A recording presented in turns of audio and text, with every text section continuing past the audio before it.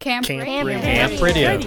Welcome to Camp Radio, a podcast production of TN Baptist Camps, the official camps and conference centers of the Tennessee Baptist Mission Board. Camp Radio, discussing trends and issues that will encourage ministries and churches in their efforts to impact people for Christ. To learn more about TN Baptist Camps, visit us at tnbaptistcamps.org. Now, today's Camp Radio. Thank you for joining us on Camp Radio. My name is Kevin Pearage, and I'll be your host. In a time of virtual interaction has become the norm for students. They're craving this personal interaction, and that comes with its own challenges. Today we have with us Mark Ellison. Mark is the youth pastor at Towering Oaks Baptist Church in Greenville, Tennessee. Mark, thank you for joining us today. It's an honor to be here. Thank you for the invitation, Kevin. Well, Mark, you've been on a podcast with before, and I've been able to get to know you more so in this past year and a half. Mm-hmm. Because actually been almost 2 years, I guess. Right, yeah, working with the D now. Yeah, so that's been great experience, and it's always good to really get to know you more about your family, and so that's always kind of fun. But there's a lot of people who don't know you, so just kind of tell a little bit about yourself. Again, my name is Mark. I've been in student ministry full-time since 2001. Prior to that, I did some part-time ministry at a couple of churches. I worked with FCA at different camps back in Arkansas. And so just love students, and God called me when I was on a mission trip with the Baptist Student Union. We were on Beach Reach at Lake Havasu City, Arizona, when he started to nudge my heart towards students, because I hung out with students more than I did college students that week. And so it's been a fun journey. My wife, Jamie, and I have been married since 1999 for about 21 years now. I have 4 children. I lovingly say I have 3 princesses and a knucklehead. I have 3 daughters, 15, 14, and 12, and my son is 8. Love them all dearly, all unique. Well, now, what do you do when you're not doing family things and church work? What kind of things, hobbies, things you got? I enjoy reading. Yeah. I enjoy going fishing. And sitting down, watching movies, and the occasional dates to the grocery store with my wife. I understand. Luckily, my kids have got a little older, so they're at the point they can actually stay home. Oh, man, that is great. Yesterday, we got done with church, and the kids were like, Mom, you've got to go shop for one of your ladies. My wife does grocery shopping for some senior citizen ladies, right, so that because they don't need to be out right now. And they said, you and Dad go. We can take care of lunch. And so we actually had a date at something that didn't involve buying flour and sugar. Yeah. That's crazy. Yeah. That's funny that your dates can be grocery shopping, and you got to be creative, I guess. Oh, yeah. You got to. Well, tell me a little bit about your ministry. Now, you've been in Greenville since you said 2001. 2016. 16, sorry. Yeah. Full-time ministry since 2001. Yeah. And so your areas, how would you describe Greenville? It is a rural area? Yes. Sort of? Yes. Greenville is about 16,000 in population, give or take. A lot of farmland. It's one of the largest landmass counties in the state. And so you can drive from my house, I can drive 30 minutes in any direction and still be in Greene County. Right. Yeah. And you're close enough to, like, Knoxville would be your closest city, which probably is it almost 2 hours? Knoxville is about an hour, give or take traffic. Okay. Johnson City is about 45 minutes. Yeah. It's about the same time to get to Morristown. It's about 40 minutes or so. Right. And I always like to ask about that, because that kind of, you get a better feel of the dynamics of families, right, and how they live in that area, and that impacts your church and your student ministry too. Yeah. Yes. So tell us a little bit about, I know I could always ask this question in the past because everything was normal, and so now it's like I ask the same question in a little different slant, because everything is not normal. So it's like a shot in the dark, everybody's kind of guessing. So I'm hoping at the end we'll figure out who was right. Yes. So during this last several months, tell me what ministry's been like. In one word, overwhelming. When you've been in ministry any length of time, you get into patterns, you get into rhythms, and you have a way that you do things. It's just how God leads you. And then all of a sudden, the catchphrase right now is pivot. You had to pivot into something that became your ministry when it was just a supplement. I would do Facebook and Instagram and do these different things sporadically to help enhance ministry. And then all of a sudden it became ministry. It became your connecting point. And it was a little overwhelming at first because this old dog had to learn some new tricks. Right. So it's hard, but I'm hoping we're at the tail end of this. So looking ahead in the future, we've known, of course, we did not ask about what the ministry was like beforehand, but you told us what it's like now. What do you think, looking at it now, the future of student ministry, what do you think it's going to be like this time next year? This time next year, I think student ministry is going to be much more flexible in nature than what it has been for the last 10, 20 years, because we could meet in person for Sunday school this Sunday, and then by Wednesday, we're back completely digital. We've got to be light on our feet, as my coach used to say in college when I played football. Yeah. We got to be light on our feet. We got to be able to pivot at any given moment. We can go from in person one time to digital the next. And I think there's going to be a lot of flexibility that student ministry is going to have to be. I think we're going to see a greater multifaceted and connection points. We're going to have our in-person connection, but we've got students and families that still may be very nervous about in-person. So how are we going to connect with them? Phone calls, I have absolutely loved. I know text messages are easy. I send a ton of them, but call a parent, try to call a student, and just try to verbally connect with them. It makes all the difference in the world. Find ways to encounter the hybrid model of doing in-person and digital at the same time. So the multifaceted connection points, I think there's going to be a unified effort with children's workers on family impact, because and we're seeing this now, that if one of our adult classes meet at home for Sunday school and do it completely over Zoom, we're not going to have the kids in Sunday school. It's going to impact the entire family. So I think we're seeing the impact of family ministry and the teamwork and the cohesion within the staff in the church, that you'll see a unified ministry to the family better, because everything snowballs. One thing is not independent of another. So if a kid has a runny nose, that whole family's going to stay home. So multiple staff checking in, small group leaders, hey, we missed you. How are you doing? I think those connection points are going to stay there, but it's going to be very flexible and a greater focus on family ministry. Right. If we look at this, and of course, I know they're still trying to determine what COVID is. That's kind of up in the air. And a year from now, we'll look at that. And what you're saying, you're almost anticipating that COVID's not going to go away.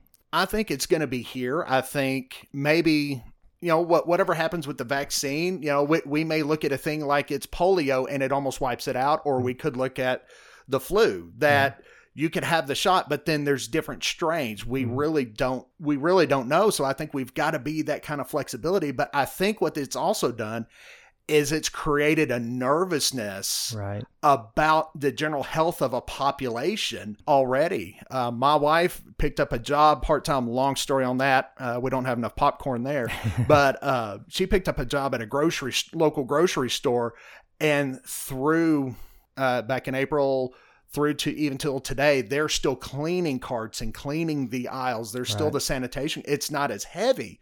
But I think we're still going to see that kind of sensitivity, especially with those with lung issues and asthma, about airborne illnesses. I think people are more sensitive, and I don't say that negatively. Right. I think that's just a reality that we've got to face and be able to calm fears and bring hope. Yeah, and that's going to make our ministry very interesting. I think before this, we were all operating in the sense of a certain normacy, and that we were becoming complacent. Youth were being complacent, and we were always striving to do the biggest or better, even though that was kind of going out, but there was always that struggle there.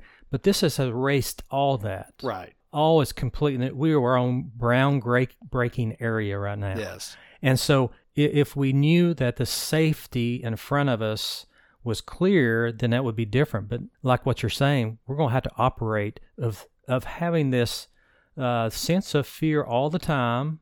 We don't know what things will happen, and we'll have to adjust based on that constantly. Yeah. That's difficult.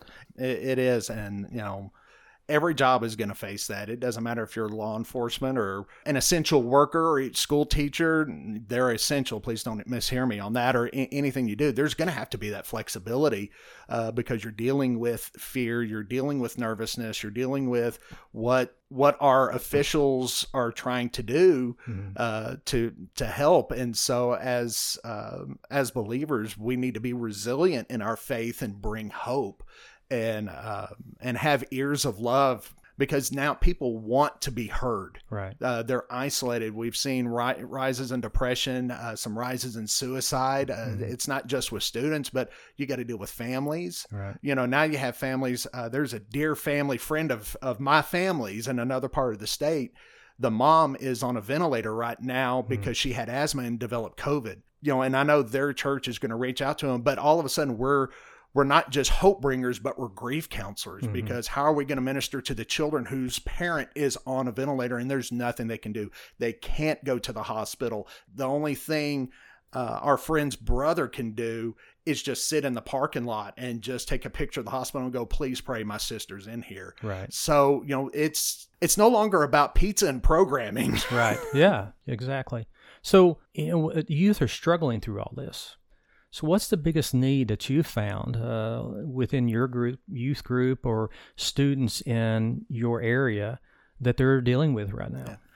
Yeah. I think they need to experience ears of love. They want to be heard. They've been in isolation. The thing that we fought for years, get off your phone, just put your phone away while we just have this one serious moment. Now as a tool, it's their lifeline even more so, but they can't be heard. They need to experience ears of hope, especially from adults, I believe. Yeah. They need to hear words of hope.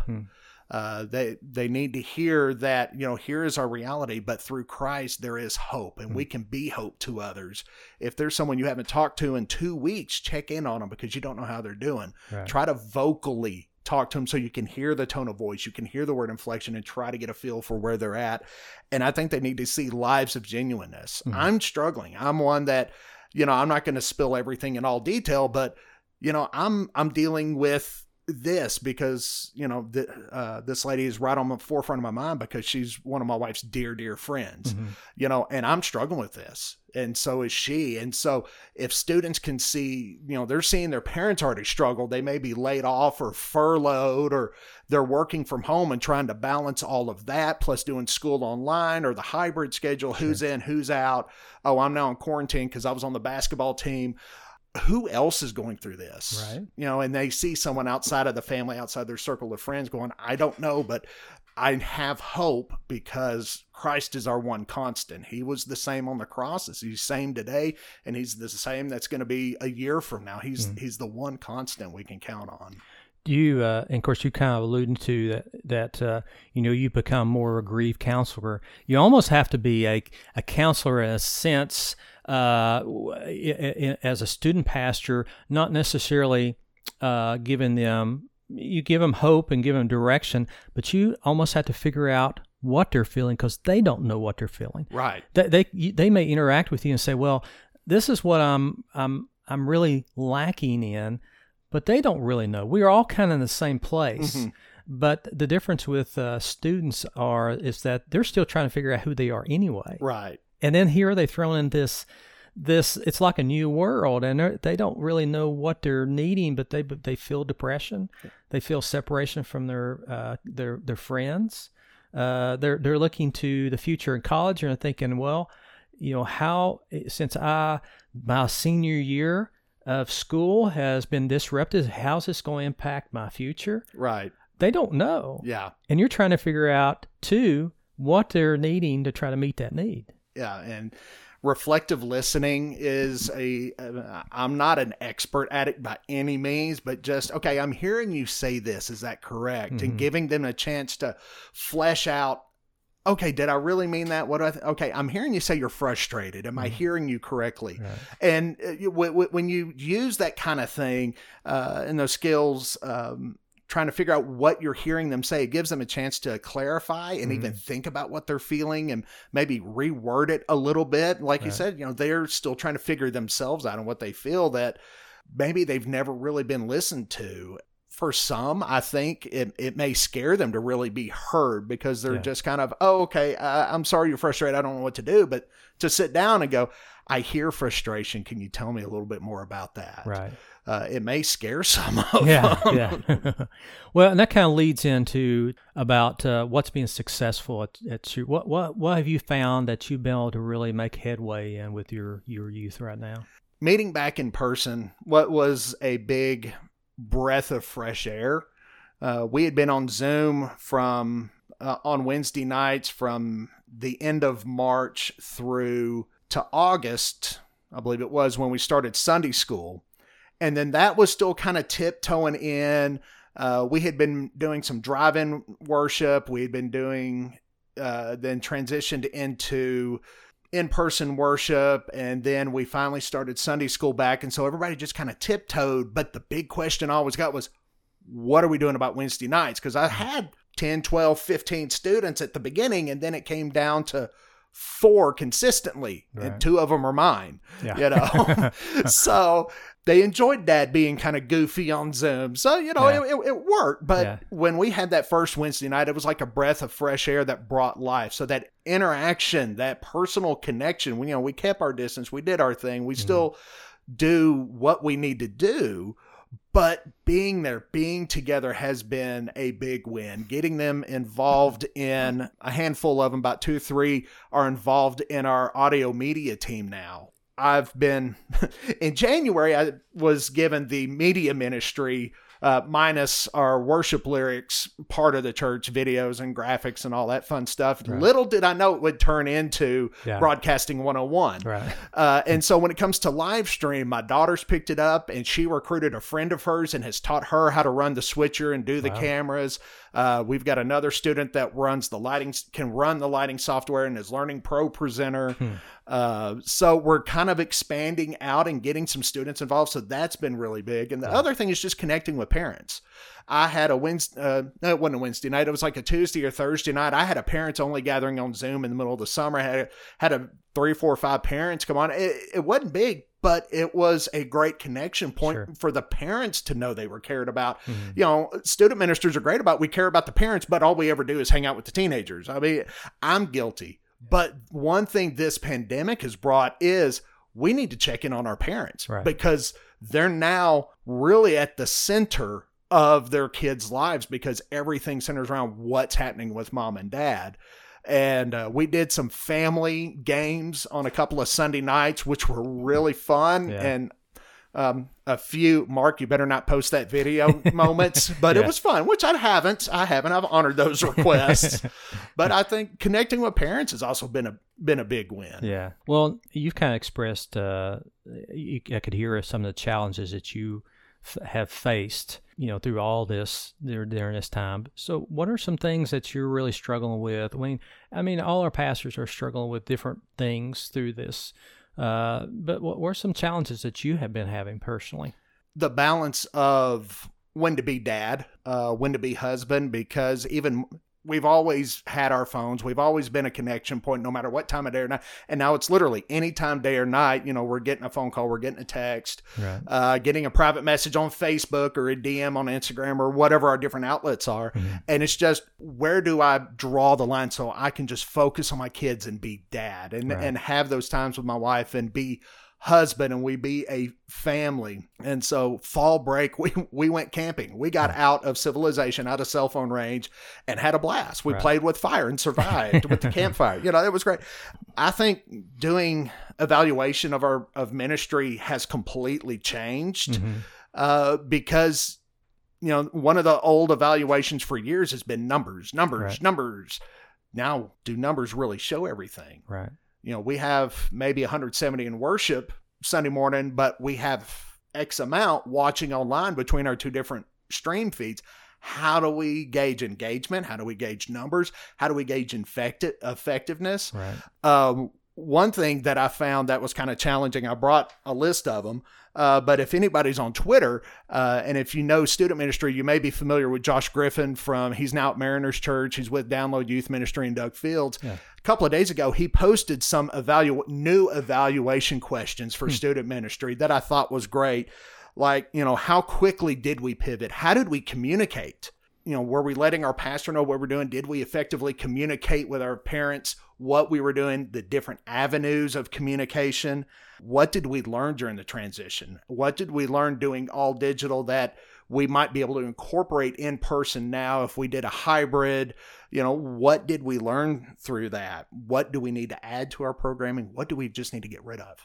What is something we've held on to that was like, we're going to make this work, and it's not now. What do we need to get rid of? And are we able to get rid of those things that just God is showing us it's not working? Move on. I've got something else. And then looking over the list, I was just looking at it myself this morning before I left the office.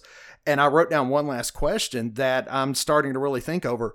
Looking into 2021, what one change could we make in our ministries that would have the greatest kingdom impact? And then let's focus on that. What does it mean that we need to change, get rid of? Does that mean we need to restructure our budget, to meet that? What's that one thing? And who are we going to let give us insight into that one thing?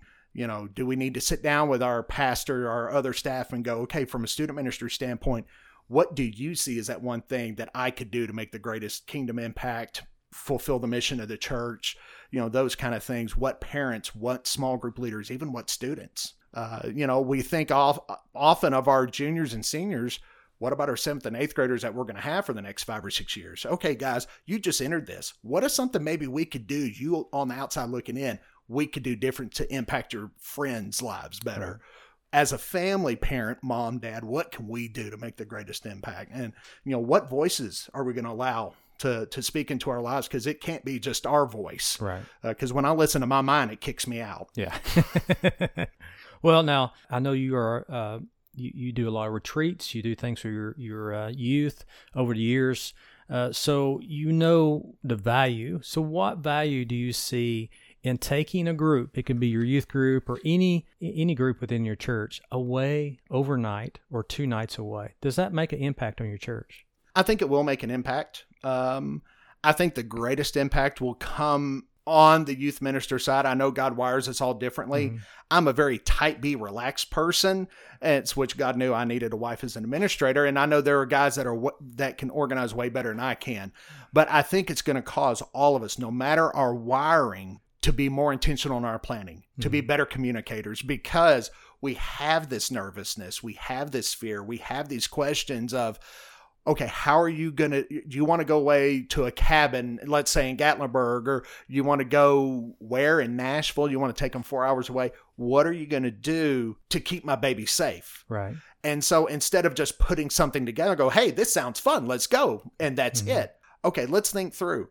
What crowds are we going to be around? How are we going to be safe? How are we going to do things appropriate to alleviate as much as possible? We may never get rid of it, this nervousness. Are we going to have greater communication with pastor to make sure he's on board and we're listening to his guidance? Are we going to be communicating better with parents? Mm-hmm. And instead of seeing them as, why are you asking so many questions? It's, okay, how can I help you be less? What questions can I answer for you? Or before you even plan a trip, say, okay, I'm thinking about this. What would be questions you would ask? Find those 1 or 2 or 3 parents that would be honest with you and answer those questions before they're even asked. Think through everything and don't be afraid to reschedule. Yeah. If you're 2 weeks out and something happens and your pastor comes and says, hey, we need to rethink this trip, or you have 4 or 5 parents that say, are we really sure we need to do this? We can't be afraid to say, you know what, you're right. Let's reschedule. Let's work through our canceling policy so that we can drop back and punt, and let's see what we can do better next time. I think we've got to be humble enough to, instead of push through, I think like we're all I put so much effort into this. I want to see this go. I think we've got to be humble enough to hear that nervousness and go, you know what, you may be right. Yeah. I know not everybody's going to be happy with the decision, but if we can't take care of someone's health, they're not going to listen to us teach the Bible. And that's may block off some avenues. Like Jesus said, give a cup of cold water, then tell them about me. So I think that's going to be a couple of the things. Do you think that with this type of nervousness that we're anticipating that we might have, it could be from now on, do you think going away overnight, do you think that will go away? I think it may be lessened. Mm-hmm. I'll be quite honest. I don't think it'll go completely away because there are times that we need to get away and focus. And I think done correctly, it will still be as powerful and as impactful as it has before. It's just we've got to start earlier and think through things a lot better and answer the questions before they're asked and try to get all the questions and do our homework. Right. Well, Mark, thank you for coming and just sharing a little bit about how you begin to bring your students together to fulfill that personal relationship that they're craving in your student ministry. I appreciate you and your friendship and all that you do Same here, sir. At your church. I also like to thank those who are listening to our podcast today. If you are listening to us on iTunes or Google Play, please subscribe or just leave a comment. That helps others to have access to this great resource as well. We would love to hear from you. So if you have any questions for Mark or what we do at TN Baptist Camps, please send us an email at ccinfo@tnbaptist.org. Until next time, I hope that you'll look for opportunities to start a conversation about Christ with someone you know. Thanks for listening to Camp Radio, a podcast production of TN Baptist Camps, the official camps and conference centers of the Tennessee Baptist Mission Board. This and other episodes can be downloaded from tnbaptistcamps.org. The ministries of Carson Springs and Linden Valley are supported through the Cooperative Program and gifts received through the Golden Offering for Tennessee Missions. For more information, visit tnbaptistcamps.org.